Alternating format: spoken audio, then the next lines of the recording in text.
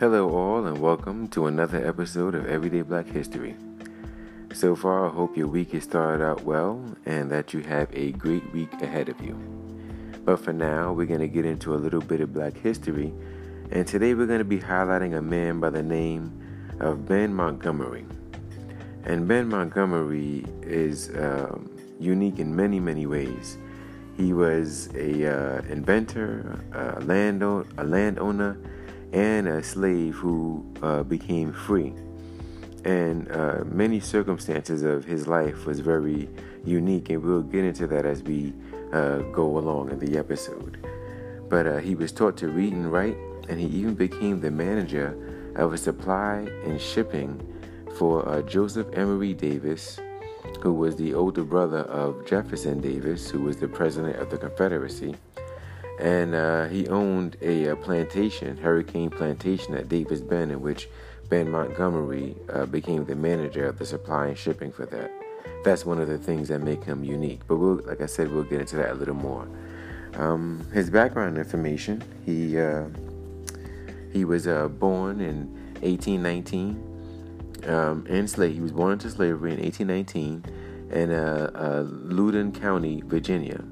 And in 1837, he was sold south and purchased in Natchez, Mississippi by Joseph Emory Davis. As mentioned, he is the older brother of Jefferson Davis, who became the president of the Confederate States of America during the Civil War. Now, Joseph Emory Davis, it is said that he was supposedly good to his slaves. He let them govern themselves and everything like that. But the way I see it is, if you're owning people, because he was known to have the most slaves in Mississippi. If you're owning people, especially if you have over 300 slaves, I don't care how good history says you are. To me, you can't be that good. But whatever the case is, when Ben Montgomery escaped from Joseph Emory Davis's plantation, apparently Joseph Emory Davis inquired closely into the cause of Ben Montgomery's satisfaction and wanting to leave. He wanted to know why he escaped. So they came to a mutual understanding about Ben Montgomery's situation, in which he was treated better by his owner, Joseph Emory Davis. Now, he assigned Ben Montgomery to run a general store of his plantation at Davis Bend. And as we mentioned, that was unusual for a slave to serve in that position. He was impressed with his knowledge and abilities to run the store, and so he placed him in charge of overseeing the entirety of his purchasing and shipping operations on the plantation. He was taught by the Davis family to survey lands, flood control, and architecture, as well as many other skills. On May 21st, 1847, Ben Montgomery a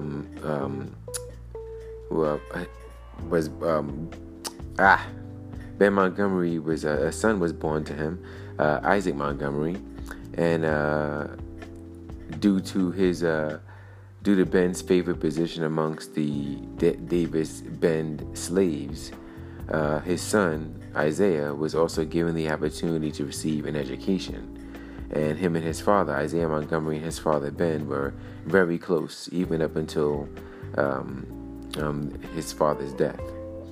Now, as we mentioned, Ben Montgomery learned how to read and write. He learned land surveying, flood control, architectural design, machine repair, and steamboat navigation. And Ben Montgomery even developed proficiencies in many areas. He became a skilled mechanic.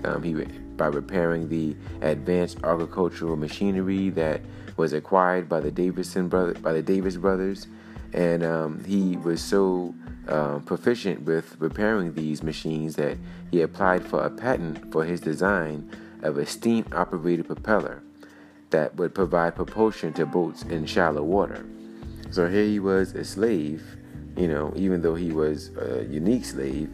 But he was able to learn these skills, acquire them, and even apply for a patent for an improvement to an invention.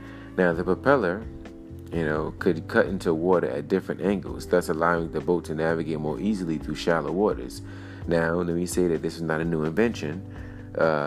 it was an improvement on similar designs that were invented by John Stevens in 1804 and John Erickson in 1838.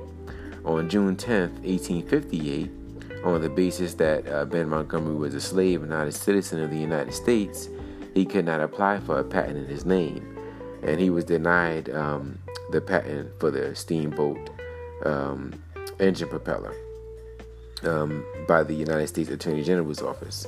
It ruled that neither slaves nor their owners could receive patents on inventions devised by slaves. Later on, both Joseph Emory Davis and his brother Jefferson Davis attempted to patent the device in their names, but they were denied too because they were not the true inventor, because Ben Montgomery was. After Jefferson Davis was selected as the president of the Confederacy, he signed into law the legislation that would allow slaves to receive patent protection for their inventions. On June 28, 1864, Ben Montgomery, no longer a slave, filed a patent application for his device, but again, his application was rejected. Joseph Davis allowed captive Africans on his plantation to retain money earned commercially as long as they paid him for the labor that they would have done as farm workers. So Ben Montgomery was able to accumulate wealth, run a business, and create a personal library, and a lot of the slaves that were on Davis Bend were able to have freedom and govern themselves, and even be well paid in a sense. Now, Ben Montgomery became a landowner because the Davis family left Davis Bend in 1862 ahead of the oncoming troops from the Union Army. So Ben Montgomery assumed control of the plantation.